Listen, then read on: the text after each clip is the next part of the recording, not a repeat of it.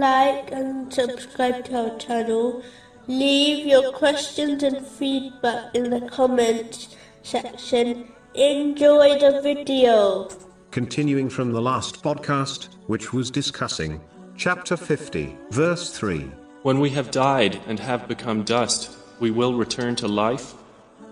That is a distant return. The trumpet blast will lead to the death of the creation. This has been confirmed in a narration found in Sahih Muslim, number 7381. The important thing to learn is that this is a call which no one can or will reject responding to. It will lead to the resurrection and final judgment.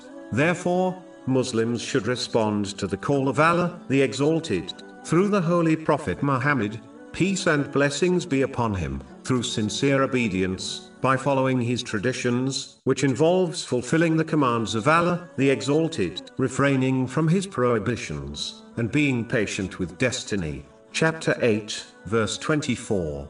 Respond to Allah and to the Messenger when he calls you to that which gives you life. Whoever responds to this call in this world will find the final call easy to endure and respond to, whereas the one who lives heedless to the call of Allah, the Exalted, in this world, will not find peace in it, and they will be forced to answer the call of the trumpet, which will be a great burden for them to endure and respond to. A person can only ignore the call of Allah, the Exalted, for so long as the final call will occur, sooner or later, and no one will be able to avoid or ignore it. If this is inevitable, it makes sense that one respond to it now, today, instead of living in heedlessness. If one hears the trumpet blast while heedless, no action or regret will benefit them, and what comes after for this person will be even more terrifying.